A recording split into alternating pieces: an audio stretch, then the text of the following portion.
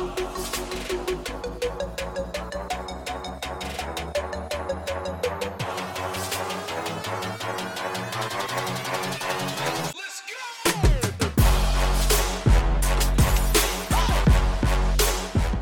it is. Welcome back to the show. This is the ADF Underground, brought to you by All Day Football. What's up, y'all? I am your host, Chris. They call me Chouse. Welcome back to the show. Week 17 is in the books. We are done. The NFL season, regular season, has concluded. There is no more. The week was impressive. It was important. We still had a number of contests on the board that still held a lot of playoff implication and playoff seeding, things to be ironed out before it was all clear and we understood what the playoff bracket was going to look like. But nevertheless, there was obviously no Thursday, no Monday Night Football this week. And let's kick it back, man. Sunday, we won't go through all the games like we normally do. Obviously, there's not much to evaluate for the teams that were just playing out the string. But I mean, nevertheless, let's kick it back to Sunday and let's do our review. The Buffalo Bills hosting the New York Jets. So the Bills late before the contest began had sat a number of their starters, making this contest basically irrelevant in the process. The New York Jets were playing out the string. That contest ended New York winning 13-6. Buffalo really didn't have anything to play for in this game. And I mean, that's all it really was for that contest. So moving right along, the New Orleans Saints taking travel to Carolina to face the Panthers. This contest did have some playoff implication for the Saints. They needed to win this game and have luck on their side, having either Green Bay or the San Francisco 49ers losing their contest to take the first round bye for the playoffs. They took care of business 42-10. They came out to play. We knew this game was going to be a blowout. The Saints, this was a tune-up for the postseason, and they took care of business. So, I mean, they were scoreboard watching after this game was done, but they took it to the Panthers. Carolina really didn't muster anything spectacular. Christian McCaffrey, the one huge highlight in this contest, he goes over 1,000 rushing yards. I believe he was over 1,300 rushing yards, and he caught over 1,000 receiving yards, 116 receptions. Unbelievable season for Christian McCaffrey. He is the real deal, like we all know. But I mean, we need to be talking about how special this is on a 5-11 team. I'm not seeing near enough praise for what he was able to accomplish on this team, especially since when Cam Newton left the squad with his injury and was sent to IR, injured reserve, and he never returned. This was unbelievable. Granted, Christian McCaffrey, I mean, he was the main staple game plan for this offense, especially with Kyle Allen and Will Grier, the two other quarterbacks that took over for Cam Newton. I mean, he's the primary check down Christian McCaffrey was. So, I mean, there is granted why he got his 116 receptions, but nevertheless, that is a fabulous, fabulous season for the young man. The Saints, on the other hand, they did what they needed to do. Drew Brees, again, 3 touchdown passes. Alvin Kamara again finds the end zone twice on the ground. So this is a good look going into the postseason for the New Orleans Saints. You wanted to have your offense geared up and loaded without any inadequacy for the postseason, especially if you are going to be forced to play on wildcard weekend. But we'll get to that as the games go on. Moving right along, we'll do this rather quickly. I mean, like we said, there really isn't much to evaluate in Week 17 outside of the teams vying for the playoffs. The next game on the board we have is the Cleveland Browns and the Cincinnati Bengals. This game was nothing. This was about pride. Baker Mayfield and the Cleveland Browns trying to save dignity in a lost season, a lost campaign that had so much hope with all the talent they had on this roster. They conclude the season at 6-10, and at the end of the game, they did fire their head coach, Freddie Kitchens, because they lost this contest to the Bengals 33-23.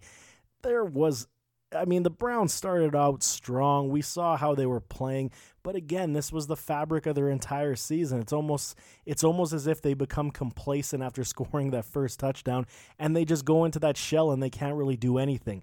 Joe Mixon, he is the guy to look for next season. He finished the year very strong. He finished this contest massively with 26 carries, 162 yards, and 2 rushing touchdowns. Obviously, the hype is around the fact that the Bengals have the first overall draft pick in the 2020 draft. They will more than likely be going quarterback, and the rumor is right now, I mean, obviously, it's still very early. They're going after the young man from LSU, Mr. Burrow. So we will see. I mean, that could add so many wonderful things for this offense, especially under Zach Taylor, who is a Sean McVay disciple of sorts. He is an offensive genius, let's per se, not necessarily right now, but he could be, and he has that pedigree of being that offensive-minded coach that could make this Cincinnati Bengals offense take to the next level. I mean, obviously they have a lot of holes on this club, but they will figure their way out. The Browns, I don't know what they're going to do, who they're going to bring in as their head coach. They obviously need greater leadership in this locker room, especially with all the talent that they have on this team. It's inevitable. You need someone to keep the locker room together, understand what it is that you're doing, and make sure that everybody's following your lead. So it'll be very interesting to see who the Browns hire as their head coach. But the Bengals' future, I mean, depending on how it goes in the NFL draft, we'll see. If they take the number one, the quarterback off the board, Burrow, like we're saying, I mean, we could see A.J. Green sign back. He's saying he wants to finish his career in Cincinnati. So, I mean, he is a free agent come this offseason. And this team could be loaded offensively if they hit the draft right and they do free agency properly and hire the right man for the job. So, next contest on the board, the Green Bay Packers and the Detroit Lions. This contest also had playoff implication due to seeding. Green Bay needed to win this contest to basically lock up that first round bye. Without the win, they could not take the bye. The Saints would have jumped them. The Packers started this game out terribly, and this has been what we all have been discussing about, and I've said it many times on the show. Are the Green Bay Packers a legitimate 13-3 team? This game really didn't feel like you could put a stamp on it. You could say that the Packers are definitely beatable after watching this contest. They came out the gates extremely slow. The Lions jumped on them quick. Halftime, it was 17-3. David Blau was carving up the Packers secondary. It was a very, very strange contest to be watching, especially with Aaron Rodgers. He could not find room on this weaker Detroit Lion team. Fast forward to the second half. Coach Matt LaFleur changed up some things. The Packers got on the board, and they ended up pulling the game out 23-20 late. And, I mean, this is not how you want to win. I mean, it was a last-second field goal by Mason Crosby to finish the game. But, I mean, is this the way that you really wanted to go into the playoffs? I don't think so, especially when you're going to be facing the numerous amount of talent that is coming out of this NFC. You needed to be on point. This was a game against a club that had legitimately nothing to play for. Matt Patricia basically got the seal of endorsement to come back for the 2020 season before this game even started. So, I mean, Detroit really had nothing left to play for. They know they're going to get a high-end draft pick. What was the motivation? And Green Bay just could not get it done. I mean, yes, they won the game, but again, it's an ugly win. So do we hate ugly wins? No. I mean, you're still winning the game. That's what's most important. So does it matter if it's flash? No.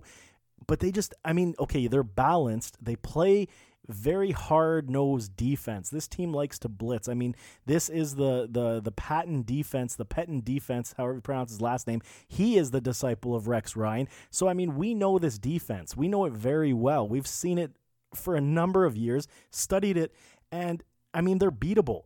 They live by the blitz. They die by the blitz. And, I mean, with the exception of their linebackers, the Smith brothers, not related, but they're the Smith brothers, and they're playing extremely good football. So, I mean, can the defense carry this team with Aaron Jones running the ball without having Aaron Rodgers to be Mr. Magician all over I do think they can be. The biggest handcuff I do believe that this club has is they do not have a trusted secondary wide receiver option or a pass catcher tight end, for example. Jimmy Graham just isn't getting it done. I mean, this kid Lazard, he's come to play lately. He's looking like he is the secondary option, but I mean, he has some drop problems as well. He drops the passes, he drops the balls, and I mean, when it comes into the playoffs, you have to be making all those plays. I mean, and don't get it twisted, Davante Adams is going to be double-teamed more than likely throughout the postseason, so they're going to need somebody to step it up. Jimmy Graham just can't get it done anymore, and I just really don't understand. You're seeing weaker coverage, so obviously, I mean, yes, he is past his prime by many years, but you would still think that he could have something in the tank to get things done. But nevertheless, the Packers do win this contest. They elevated their seed to number 2 in the NFC. And they were waiting, like the New Orleans Saints, they were waiting for that San Francisco-Seattle showing on Sunday Night Football. But either way, let's move right along. The Kansas City Chiefs and the LA Chargers. So Phillip Rivers' potentially last game as an LA Charger. His long career, I believe it was, 14, 15 years of pro football. We have to give it to him. I mean, we saw his press conference. He teared up. He was down. He was thinking that his future is uncertain, especially with the Chargers. He could perhaps latch on to another club come the off season, someone that needs a veteran quarterback to help perhaps teach a younger student of the game at the position to be better. Do I see him being a starting quarterback and returning to LA? Absolutely, I do. Maybe on a 1-year contract. Are the Chargers really going to go into next season with Tyrod Taylor as their starter? I just don't see it. I mean, Phillip knows what to do. His mistakes are the killer. I mean, but this team as a whole was not necessarily coached the way it should have been for the entire season. They finished the year 5-11. Kansas City, on the other hand, they had to win this game and have the Patriots lose to secure that first round bye. This game was uber important to the Chiefs. They started out the gates a little bit slow as well, but they had this game in control in the second half. The Chargers really couldn't stop the running game. Big plays were the key. I mean, Mecole Hardman, he had a 104-yard kick return. That kind of changed the entire fabric of how this game's momentum kept going for the rest of the second half. Damian Williams had an 84-yard run. It was kind of a broken play. The defenders of the Chargers basically stopped as they thought the play was dead. I think they believed that Williams had stepped out, and Williams just took off and finished the play and scored the touchdown. But I mean, even as the Chargers still attempted to come back, I mean, it just wasn't near enough. The Chiefs win 31-21, finished the year 12-4. I believe they won 6 in a row to this point of Week 17. This is something that people aren't talking about either. You want to be extremely hot and explosive coming into the postseason, and this is what the Chiefs have done. Now they have a home game. They have a bye. They can get rested up. They can heal up. They can add more plays to this playbook. And believe it, they are going to be a very, very tough team to beat in the AFC. When we start discussing playoff matchups, I will suggest something that many may not believe, but I do believe that the Chiefs are built well enough to beat the Baltimore Ravens. That is true. They have the squad to do it. I mean, the addition of Terrell Suggs was huge. They got more rushing presence. Granted, he is on the wrong side of his career to keep going. He's going to be probably retiring after this season. But, I mean, he can still rush the quarterback. If you give him even 25 snaps a game, he gives you those fresh legs that will be able to rush the opposing quarterback and get to him. I really like the Chiefs this year. The one caveat I want to say is that I'm not convinced in their run game overall. I do believe that they could have used somebody else Damian Williams will have to be leaned upon. I really question what LaShawn McCoy still has left in the tank. I still love Shady. I think he's going to be perhaps utilized more in the postseason. I mean, this is what Andy Reid has been saying since how many times we saw Shady as a healthy scratch, saying that it was more for keeping him fresh for the postseason, and perhaps it will be. I still like Shady, but I mean, they're going to have to use a tandem running back approach, and then just hopefully defenses can stop Patrick Mahomes. This is a deadly squad, and they are running hot. They are playing for each other. 6 wins in a row getting to this point. Very good contest, and everything is determined on their seeding to what happened in the New England Patriots game. But nevertheless, let's move right along. The Chicago Bears and the Minnesota Vikings. Another contest that really had nothing to do with playoff seeding. The Vikings already locked into theirs. The Bears licking their chops, licking their wounds, because they are going to the off season after finishing 12-4 last year. They go 8-8 in a massive disappointing season. Mitchell Trubisky, this is the thing about this guy. So this was the audition of sorts to ease the discussion on whether or not some other quarterback will take over as a starting job in Chicago next year. I don't buy it. I mean, I think that they still have too much invested in Trubisky right now. He'll probably have a short leash of maybe half a season, depending on who the backup quarterback will be. Will I be surprised if Chicago goes in another direction and tries to secure a veteran quarterback? No. I think that they might hedge their bets, something like the Tennessee Titans did with Marcus Mariota, trading for Ryan Tannehill. And look what happened, how it happened in Tennessee. I could see a very similar situation transpire in Chicago, where they will bring in, we've heard rumors of Cam Newton. I still don't know if that's viable at this point. Maybe Phillip Rivers is one player to keep your eye on here. But again, he's old and he doesn't have much left. But I mean, if you're going for a younger quarterback, perhaps it is Marcus Mariota. I mean, there's going to be lots of discussion about where the Bears go this offseason, but obviously Trubisky at this point right now in this Matt Nagy offense, I really am not impressed in how they attempted to progress this season, and they did not. I mean, but taking the positives out of this game, David Montgomery had a very sound day, 23 carries, 113 yards, and 1 touchdown. I mean, this guy was extremely frustrating to watch and own in fantasy football. He just didn't get the carries. He didn't get enough work in this offense, and I think that's on Coach Matt Nagy. You have a running back who is extremely talented. Perhaps did Montgomery hit the rookie wall? It could have been the case. But, I mean, I don't think the volume was there. You're a team with a young quarterback like Trubisky who's still struggling to throw the ball, especially to the left side of the field from the pocket. You really needed to set up that play-action pass. You really needed to be a run-first team, not a pass-first team. Again, here we go.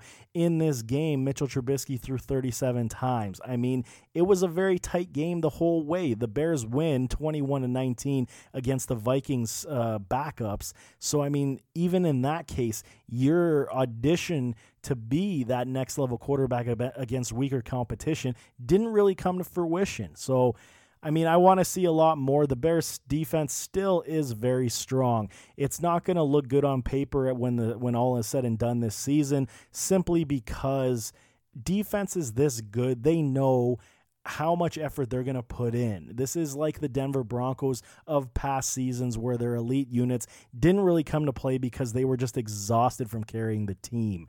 I still believe in this Bears defense. I think they are extremely talented. They will continue to add players to this team, to this defense, and they will be stronger for it. Figuring out what this offense is going to do is going to be priority number one in this offseason. As for the Minnesota Vikings, let's move on to the playoff team.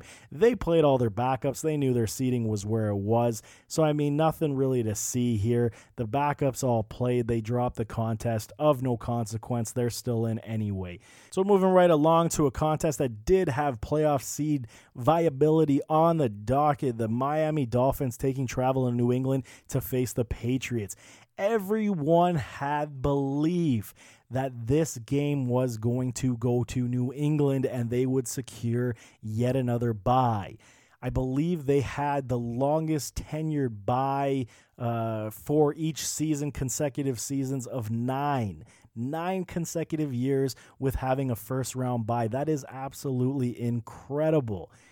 However, they did not account for Ryan Fitzpatrick. Fitzmagic, he is the guy. He just doesn't even care. He's going to sling that ball around no matter who he plays. He used to play in Buffalo. He knows how difficult it is to win a game in Foxborough. But what are we doing when we see Ryan Fitzpatrick carving up the New England Patriots' supposed stout defense? I'm saying supposed now because this was not a very good sound showing whatsoever.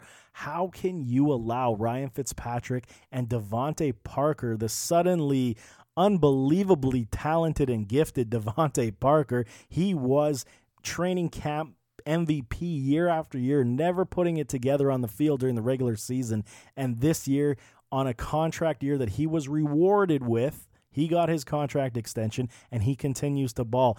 Devontae Parker's numbers, he was 8 receptions, 137 yards. And why is that important? Because he was against Stephon Gilmore, the player who is up for Defensive Player of the Year, and he was cooking Gilmore all over the field. This is the thing people want to say about Steph Gilmore. I saw a lot of him in Buffalo. I know his game. He is a very, very talented defensive back. Don't get that twisted. He is one of the best in the business. However, his speed is not elite. If he gets cooked on a route, it is very difficult for him to come back. Is he one of the better defensive backs at one jump balls, one-on-one opportunities? Parker took it to him.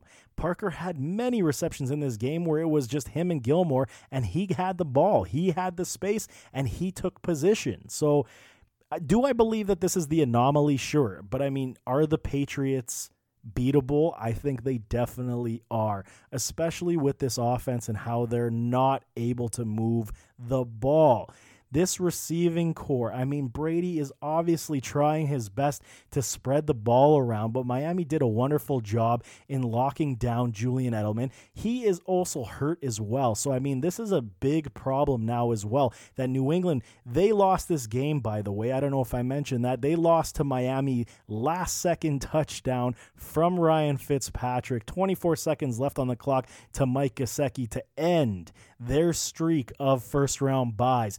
Unbelievable win, 27-24 in Foxborough. The Patriots will be playing on Wild Card Weekend, if you can believe it. Unbelievable. We could not believe what we were watching. It was something to see. But when we start discussing this, the Patriots really desperately needed that first-round bye to heal Julian Edelman. He is dealing with a plethora of injuries, I believe, to his knee. I believe it was to his hip and his shoulder. This is going to be a big, big problem. And I mean, while yes, you still will be hosting the first game of the wild card round, you now have to play with injured players. You have a problem. This offense has not been good this season. Tom Brady has tried his best, hasn't been on the same page as his receivers. I mean, Mohamed Sanu, this trade, we really believe that this could be something special for this club, for Brady to work with. And again, in this game, he was 3 catches for 35 yards. He was virtually invisible yet again. So ever since he's been traded, it hasn't come to what they had expected it to be. The rushing game isn't necessarily there. I mean, Michel did run for 74 yards for a 4.1 average and found the end zone. That was a big positive because their run game hasn't been there for a lot of this season. And I mean, when you're now having no rest, when you needed rest to help your best player, so it's not a good thing for the New England Patriots. They dropped the game in ugly fashion at the end. Their defense, which was lights out for most of the season, let them down. This game also had the Chiefs jump them now. They took over that first round bye. They will have the second seed after this loss. They were cheering in Arrowhead like crazy. So moving right along, the Atlanta Falcons and the Tampa Bay Buccaneers, another game that really had nothing to do with anything in the postseason. It had to do with just finishing it out.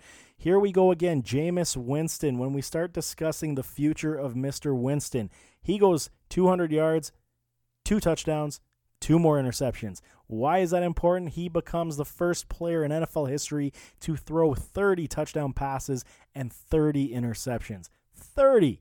He threw 30 interceptions this season. Unbelievable.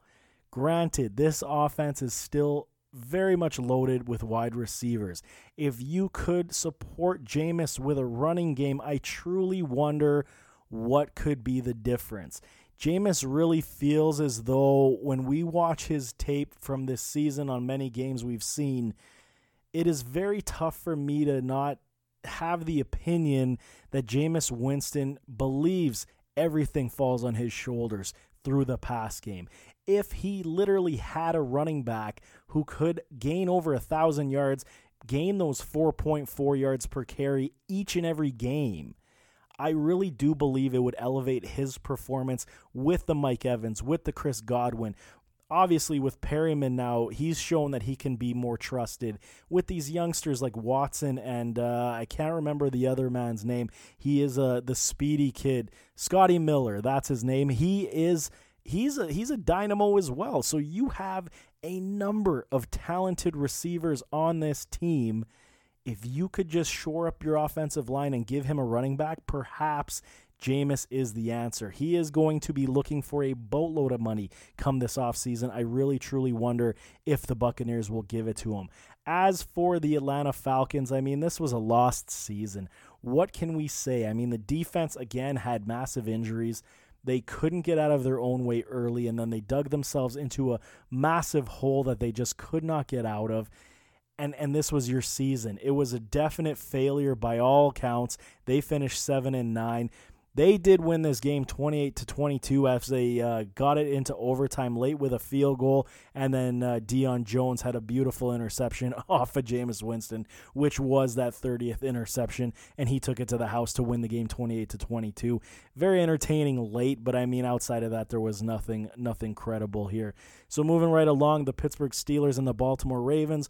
The Ravens had the first overall seed locked up, so they rested all of their starters. Nobody was playing. It was all the backups. But what was more impressive was that the Pittsburgh Steelers had to win this game, and what was more impressive was the Baltimore Ravens still ran for over 200 yards with Gus Edwards, Robert Griffin, and Justice Hill. They were the ones leading the way. Unbelievable game on the ground once again. Robert Griffin, he didn't have to do much through the air. He was only 96 yards and 1 interception. This is Robert Griffin. We know his game. We know what he is. But as for the Pittsburgh Steelers, I mean, what a season for the Steelers. I mean, so much turmoil, so much problem, so much injury. I mean, James Conner, he was the issue when it came to health. He could not stay on the field all season long.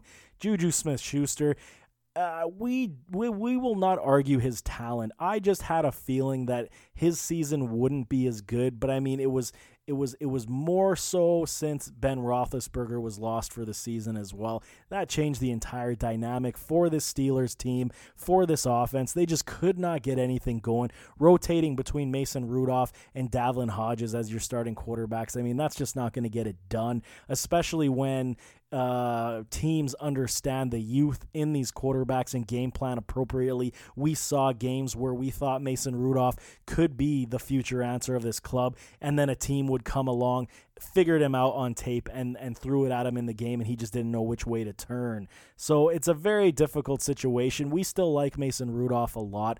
I think the kid has got a lot of talent, but now confidence will be the issue moving into the offseason. How Ben Roethlisberger does come back, it'll also be something to see. But the Steelers, they dropped this game in a must-win, and I believe they needed help as well from the Titans to lose to find their way into the postseason. The Ravens win this game quite easily on 200 yards rushing without their starting core. They win this game 28-10 and send the Steelers packing. So let's move right along. The Washington Redskins taking travel to the Dallas Cowboys. This game was massive. So we had 2 games in the NFC East. Obviously, this one between the Dallas Cowboys and the Washington Redskins, and then we had the other contest between the Eagles and the New York Giants. That was just massive. So if the Cowboys were able to knock off the Skins in this contest at home, they would need the Eagles to drop their game in New York, not in Philly, and they would take the division crown. If it wasn't for the Eagles needed to win, and they were in. It didn't matter. So if they won, they controlled their destiny, and they were in. Dallas in this contest came to play. Possibly Jason Garrett's final showing as the Cowboys head coach. But this was a game you knew Dallas was going to have. You knew, regardless of the injury suggestion to Dak Prescott's shoulder, his throwing shoulder, you knew that they were going to have a day. Prescott goes off, 303 yards, 4 touchdowns. Zeke Elliott has a beautiful day, 18 touches, 122 yards. This is Zeke. I mean, I don't understand this Cowboys club whatsoever. They should have been having this as the staple for this offense the entire season. They did not. They continuously threw the ball more than they ran. This offensive line, I still have belief that this offensive line is very good, very strong. But I mean, I've seen other analysts and prognosticators look at this offensive line and suggest it not to be what it once was, and perhaps they're right. However, the Cowboys do demolish the Redskins here, 47-16. They take it down, and they were scoreboard watching the entire time against the versus the Eagles and the Giants. And unfortunately for Dallas fans, the Philadelphia Eagles won that game 34-17, crushing everything for playoff viability for the Dallas Cowboys. So let's jump into that game, the Eagles and the Giants. The Eagles really started out slow. I mean, by halftime, the score was 10-3. You still felt like it was anybody's contest. Coming into that second half, you could see a different team. The Eagles defense knew. I mean, they still gave up big plays. Saquon Barkley took one to the house, 68 yards, massive hole. But after that, in that fourth quarter, that's when the Eagles just took it over. The field goal by Jason Elliott, 2 rushing touchdowns by Boston Scott. I mean, this game was over. At the end of the day, it was 34-17 for the Eagles, and there was nothing the Dallas Cowboys could do. Jerry Jones, owner, general manager Jerry Jones, he was near tears seeing his club now once again being eliminated from the postseason, especially with a team as talented as they have on the field. Now, what do? Do we see Jason Garrett fired? I mean, we've had reports saying that the entire coaching staff for the Cowboys has been relieved of their duties. And then we see that Jerry Jones is still conducting meetings with Jason Garrett. So who knows what that means? Does that mean he gets one more kick at the can? We can't even say. I mean, this is Dallas. This is Jerry Jones. He obviously has a great affinity for Jason Garrett. He's put in a lot of years into the man to build him into what he is, and still believes he is the golden boy to take these Cowboys to the next level. So, I mean, that's how it went down in the NFC East. The Eagles win the division. The Cowboys are sent packing, even though both of them won their games. So another contest we had here, the second last game of high importance, the Tennessee Titans and the Houston Texans. So the Titans, this is one of the teams, I mean, you know, if you've listened to the show, we have been on board since Ryan Tannehill took over. I will preach it because it was one of my best calls for the entire season. I said it back in training camp that the Titans would be a better club with Tannehill behind center, and it did happen. It did come to fruition. Derrick Henry has elevated his game once again. It wasn't like it was the season before, where we've seen Derrick Henry actually lift and flip a switch in the second half of the season, become that dominant force. He is the product now of Ryan Tannehill and a productive pass game. You cannot stop Derrick Henry. Derrick Henry is a beast. He is a machine and a tank all over the field. You do not want to get hit by him. This is how the Tennessee Titans basically run their game. They will have the play action pass. They're starting to find A.J. Brown, their talented rookie who we are supremely high on. and they're starting to use the run game with high efficiency and velocity all the time throughout the game. So come the fourth quarter, Derrick Henry, you don't want to be hit by Derrick Henry because now the defenders know how much it's going to hurt, and he just keeps plowing those defenders.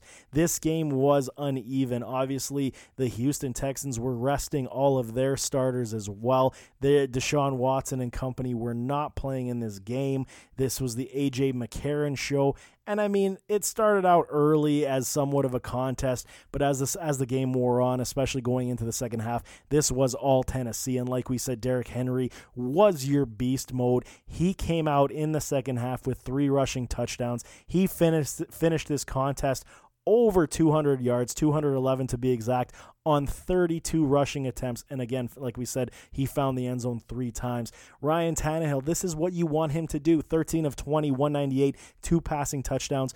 For A.J. Brown, 4 receptions, 124 yards, 1 touchdown. This is your offense, people, for the Tennessee Titans. They will run you to death, and then they will set up the play-action pass. And like we said, come the fourth quarter, Derrick Henry time, this is when he will take over the ball game. You will not be able to stop Derrick Henry running the ball as hard as he runs, and this man is still playing with an injured hamstring. Don't get that wrong.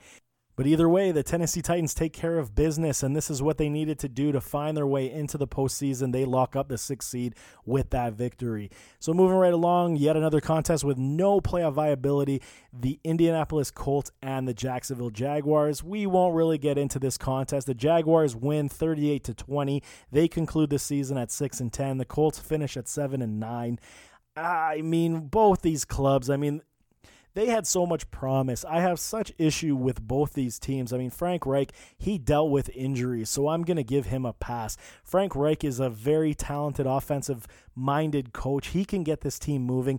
I think the inadequacy in Jacoby Brissett being what Andrew Luck was, if you are not a running team now on the Colts, you will have a very difficult time winning. You will have to switch it up to be that run-first team who plays extremely sound defense.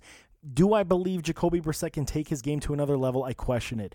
I really do question it. I think his ceiling hasn't necessarily been hit, but I think we're very close when we start talking about Jacoby Brissett. When it comes to the Jacksonville Jaguars, I don't know where to start with this club. We're going to be doing shows in the offseason to break down the entire roster and how this team and which direction they should go. So maybe I'll leave that to then. I wasn't impressed this season whatsoever. First things first, I really truly believe the Jaguars need to relieve Doug Marrone of his head coaching responsibilities. He is not the man for the job. This team was far too talented, and now they've lost so many players, so much talent, 2 trades, 2 free agency.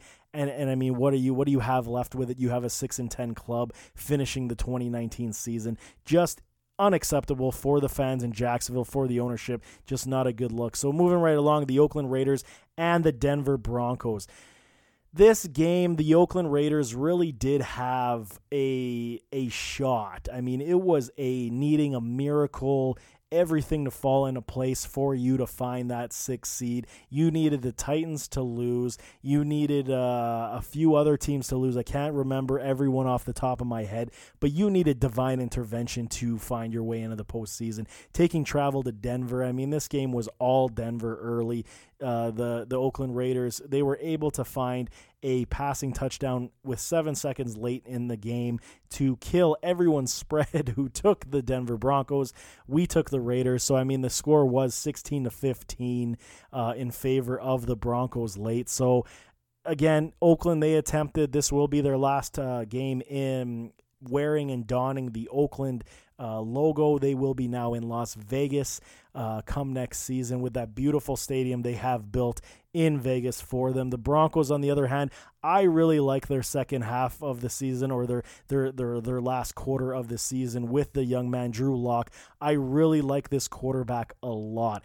I preached it from the draft. It was unfortunate that he found way to injury and didn't find time to play. I think he would have edged out Joe Flacco had he not gotten injured. Flacco probably would have have only played those 3 games and they would have moved on to Drew Lock, and we would have seen a better showing for the Broncos for it. I mean, nevertheless, the Broncos still finish off 7-9. Decent season for what this team is. They will have a lot of turnover come the off season, but I mean, at least it appears that you have your franchise quarterback. So I like the direction they have, at least in that regard. So let's move right along. The LA Rams and the Arizona Cardinals. Yet another game that had nothing to do with anything outside of playing out the string. The LA Rams finished their disastrous Super Bowl hangover season with a 9-7 record with all this talent on this team. We will be discussing teams in the offseason quite a bit. So, I mean, I don't want to dive into everything right now, but I still really don't understand the formula that Sean McVay was believing to save Todd Gurley, to limit his touches. He said at the beginning of the season he would not, but he did every single week, believing that this team was a sure shoe-in to find their way in the postseason where he would unleash Todd Gurley with more workload. It backfired on him massively. I mean, you can't say it any other way. Jared Goff is a good quarterback. I still believe in him. I mean, he still needs the run game. He is a young passer. He's going to make his mistakes. Everyone wants to believe that he's a finished product because he went to the Super Bowl. That's not the case. This offense is predicated through the run game. They need to establish the run to set up the play action to start finding their receivers down the field. The positive note, they did get their tight end involved in this offense, and I think that's huge because you have salary cap issues that you are going to have to deal with come the off season. So perhaps Robert Woods or Brandon Cooks will be out just based on contracts. I believe Robert Woods is the easier cut at this point, which is unfortunate for the Rams, but they are going to have to make a lot of decisions. As for the Arizona Cardinals, I still like this team a lot. I like how they changed virtually every game that they lost. They changed how they operated. They changed how they did things. Coach Cliff Kingsbury, I have to give 2 thumbs up to this season because in every statistical department, I believe offensively, this team rose from a season ago. So Kyler Murray, if you've been listening to the show, he is our guy. We have a lot of love for Kyler Murray. He is going to be something special. I believe you add more talent to this offensive line, to this receiving core, because obviously Larry Fitzgerald, he won't be here forever. He will be on his way out. If not this off season, maybe he comes back for one more year, but I mean, that's a stretch as well. I mean, you have Kenyon Drake. The questions will be, what do you do with David Johnson? Like we said, man, we're going to be going through these teams with a fine-tooth comb this off season, and this is one team that we're really excited to see. I mean, there's a lot of things that they need to add to this roster, but I really, really like the progression I saw week to week in Cliff Kingsbury's play calling and his game plans. He is not afraid to throw different looks at you week in, week out, and this is what impressed me the most. He wasn't that vanilla guy who was just going to stick to his plan. He literally changed it week in, week out to try and find holes in the opposition while trying to progress his young rookie quarterback. It was a great season at 5-10-1. Cardinals fans, don't be down on it whatsoever. You have a brilliant future coming your way. So concluding the season, the regular season on Sunday Night Football, we absolutely 100% knew we would be treated to a dandy with the San Francisco 49ers taking travel to Seattle to face the Seahawks. Everything was on the line for this final game of the season.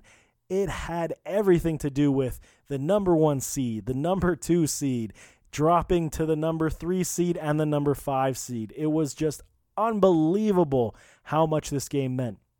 So when we started watching this contest, I mean, we were a little disheartened with how the Hawks were operating. We really did not like the way they played in that first half whatsoever. Their defense did keep them alive. The 49ers only went up 13-0 going into halftime, and at that point in how this game was unfolding, that was a massive win for Seattle. But when Russell Wilson came in that second half, he knew he had to step up his game to the next level and once again carry this club. This youngster, Homer, the running back, Travis Homer, he started the game out looking a little bit conservative, and he started opening it up in the second half. He was used in the pass game. He had a 6.2 yards per carry. He was great in that second half. Obviously, everyone was talking about Marshawn Lynch coming back after being re-signed by the club for some running back depth. He found the end zone on a dive over the pile play. But this game was fantastic. Came down to the wire as well. The San Francisco 49ers had the lead 26-21, where Russell Wilson found his tight end, and he was stopped literally an inch short of the goal line. 1 inch more, and the Hawks take this contest, and they jump to number 1. I believe the Saints would have taken the number 2 seed, and the Packers would have dropped to 3. Niners would have been in number 5. As it stands, the Niners win. They take number 1. That puts the Saints at number 3. The Packers took number 2, and the Hawks are playing at number 5. So unbelievable twists and turns this game had. This was a fantastic contest. What a showing. The 49ers finished 13-3, the Seattle Seahawks 11-5. What else can you say? This game was dynamite. So now with the season concluded, let's jump into the playoffs. We have dandies coming up here in Wild Card Weekend. So it will begin Saturday and Sunday, 2 games each. The NFL is now choosing to do AFC on Saturday, NFC on Sunday. First game on the board. Let's preview this one. The Buffalo Bills taking travel to Houston to face the Texans. Bills Mafia back in the playoffs once again.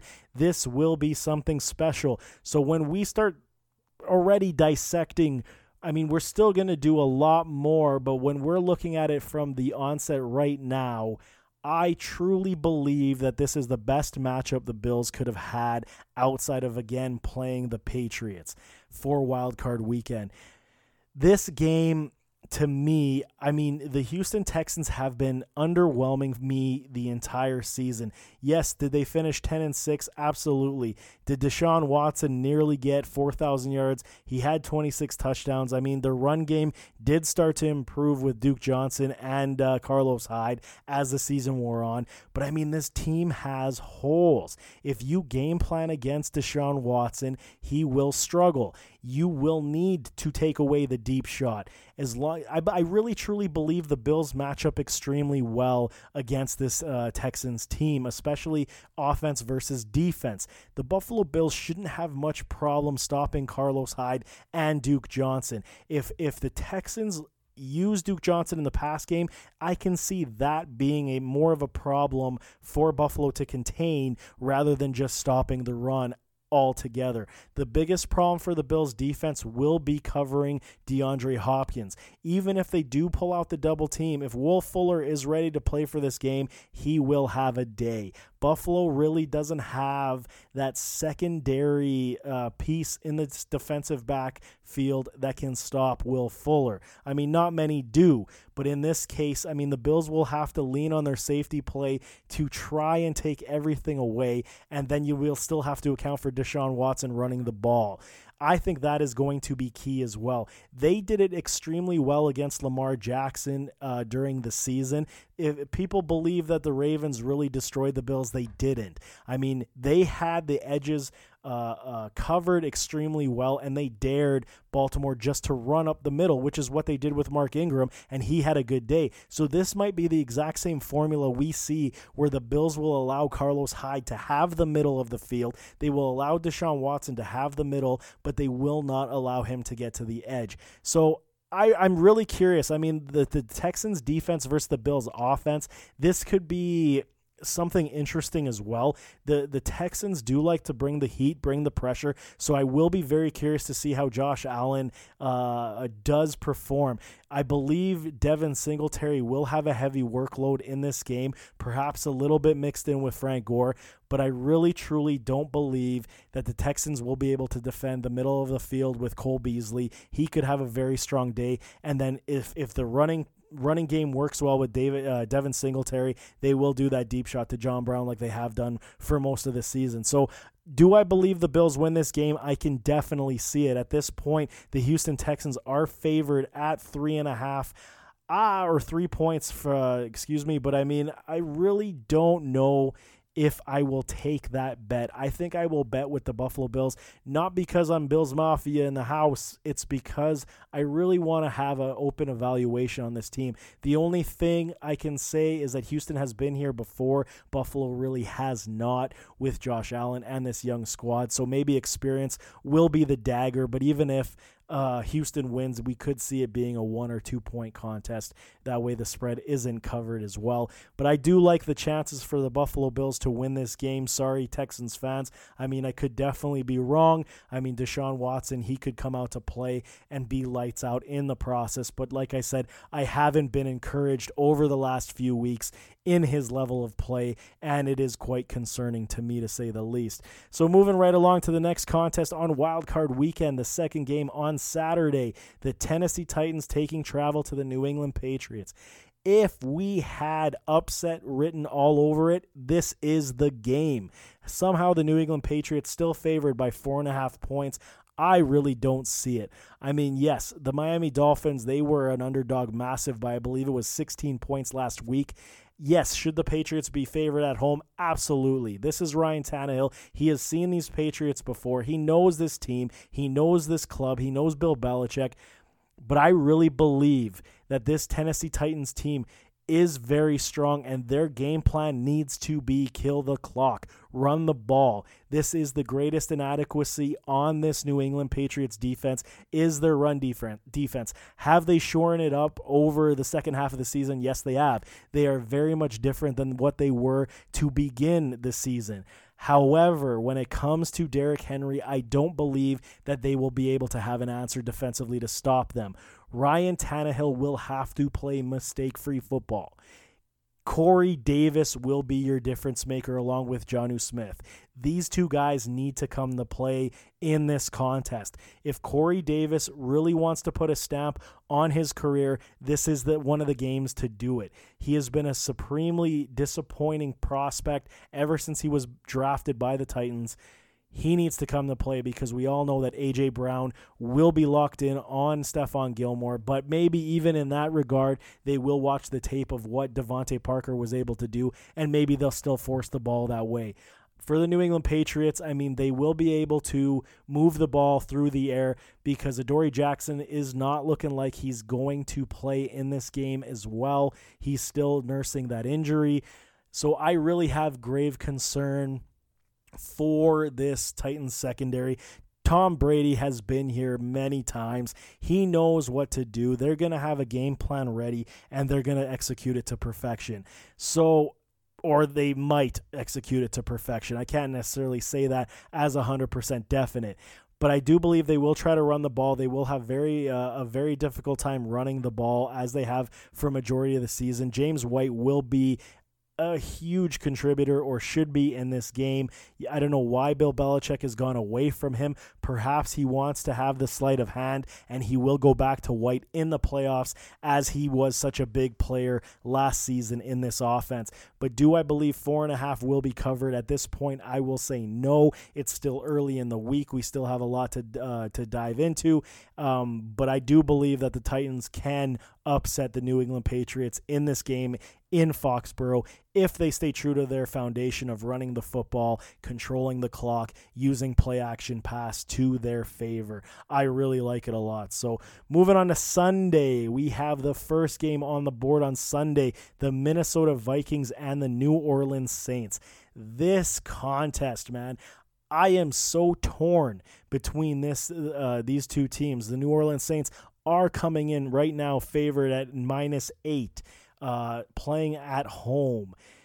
Here's the thing. I have been preaching the Minnesota Vikings for majority of the season. I have been a supporter of Kirk Cousins for majority of this season. Only when the coaching staff realizes what they need to do and how they need to call the games. Kirk Cousins still, though, the mantra is still there. Is he clutch? No. Has he proven to be clutch this season in a much improved offense? No, that is the answer. This defense of the Vikings is very stout. They're very strong, but now you're going up against a New Orleans Saints club who is a dynamite team. They play unbelievable defense. Now they have Janoris Jenkins on the club. Unbelievable to line up with Marshawn Lattimore.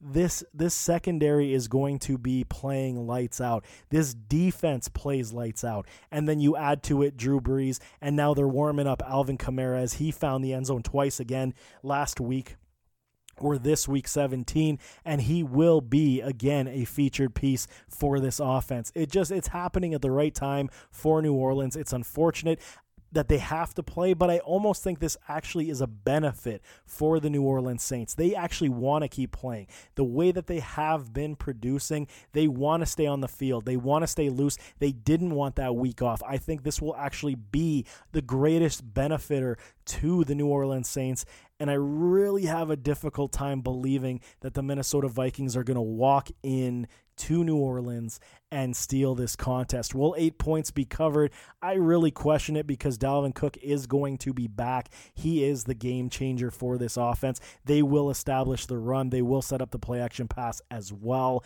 That is their game plan, almost like the Tennessee Titans. So I really, really wonder. The defense is just going to have to play lights out for Minnesota if they stand any chance. Turnovers will be massive as well in this contest. So at this point, I really want to say the New Orleans Saints are going to win this game. I picked them to go to the Super Bowl basically at the start of the season from the NFC. I really want to stick with it. It's going to be a lot of competition with San Francisco as well to get to the Super Bowl, but I really, really, truly believe in this New Orleans Saints club. I believe destiny is on their side. Drew Brees, at his age, he's not going to get too many more chances to hoist that Lombardi trophy, so this will be a monster game. Will I be surprised if Minnesota pulls the upset? I will say yes. I'm just that confident in what New Orleans is able to do. I think Minnesota is a very good team, but we need to see it from Kirk Cousins. He needs to step up to the plate and realize what he needs to do to win these types of contests. Do I believe he has it in him? I really don't know. I need to see it to believe it at this point because, like we said, every checkbox we're answering for his ability in clutch situations has been no. So I really want to see it, but it's going to be a fantastic game. I cannot wait for it. Going to be one of the best ones on the weekend, that's for sure. The last game on the board on Sunday is the Seattle Seahawks now traveling to Philadelphia to face the injury-riddled Eagles. What is this Eagles team going to put on the field come the wild card weekend? Yes, Seattle has lost Chris Carson and Rashad Penny. What are they going to do at running back? Obviously, in that first half, you could see it was weighing on this offense against the 49ers. I'm speaking of. They could not run the ball. They could not gain traction, and this is how this offense needs to be. However, in that second half, I did see a lot of progression from Pete Carroll, a lot of transition and change up within their play calling, within how they were attacking the 49ers. They found holes in that San Francisco defense, and they will have to do that again in Philadelphia against this Eagles team. Philadelphia is definitely beatable. Let's not kid ourselves. They are not a sound football team. They have a depleted roster with all the injuries that they have endured. Miles Sanders is going to be a question mark to play in this game with that ankle injury that he sustained against the Giants. They're saying it's not a high ankle sprain, that he should be good to go. Do I think he'll be on the field? I do believe he will be. Will he be as effective because he is that shifty runner? I doubt it. I really believe Boston Scott will be the guy along with Jordan Howard in this game. But as for the receiving threat, what can you say really about what the Eagles have? It appears that Zach Ertz will not play. That's another massive blow. They lost another offensive lineman, I believe is Brooks. He's gone for the season as well. So Carson Wentz is going to be standing on his head trying to make plays against this decent Seattle defense. That is the one thing that the Eagles have in their favor, is that this Seattle defense is beatable. They are definitely not the upper echelons, one of the upper echelons defenses in the league by any stretch of the imagination. But Russell Wilson is your guy. He is the key again. He knows that the playoffs will be riding on his shoulders, and he can elevate like no other. He is beyond elite talent and clutch ability when we see what he can do on this field when he needs to carry this team. So when I look at this game, do I believe that the Eagles have a chance to win? I really want to say no. I mean, the Hawks are favored by 2 points, but the front seven of this Eagles team is going to be the difference in this game. If they can literally force pressure on Russell Wilson to not be able to throw the ball where he wants it, that will be the difference in this game. Russell Wilson will have to find his receivers. He will have to run the ball himself to generate those plays. But I do believe the Eagles front seven with Fletcher Cox and company, they will be able to rush the passer and do it very well. The Eagles secondary is extremely beatable as well. We've seen it many times on many occasions this season, and Russell Wilson with DK Metcalf and Tyler Lockett should be able to feast on this secondary more than once. So, I mean, at this point, I really want to side with the Seattle Seahawks with the slight chance that the Eagles can just find some magic and muster enough. I just think they snuck into the postseason.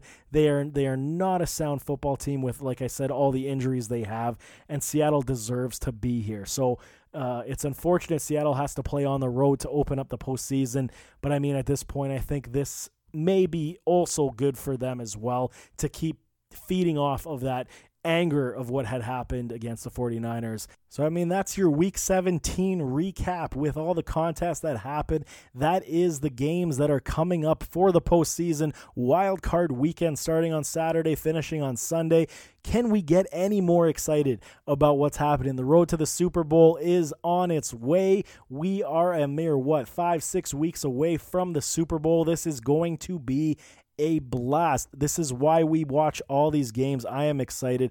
I am enthralled. As I am Bills Mafia, I will be cheering my heart out. I hope everybody had a wonderful Merry Christmas, spent time with the family. Hope you enjoyed your time. Let me be the first to wish you a happy new year and a prosperous 2020. We will be here throughout the playoffs. We will be covering all these teams come the off season, so do not go away. ADF Underground is here to stay. There is no off season. Get that right. So on that note, thanks for tuning in. We truly appreciate you. You can find me on Twitter at Chris_ADF1. You can find the show on Twitter at ADF Underground. The show is available on iTunes, Spotify, iHeartRadio, Podbean, and wherever you get your shows. So on that note, again, we truly appreciate you. Happy New Year. And until next week, stay humble, stay peaceful, and take care of each other. I'm out.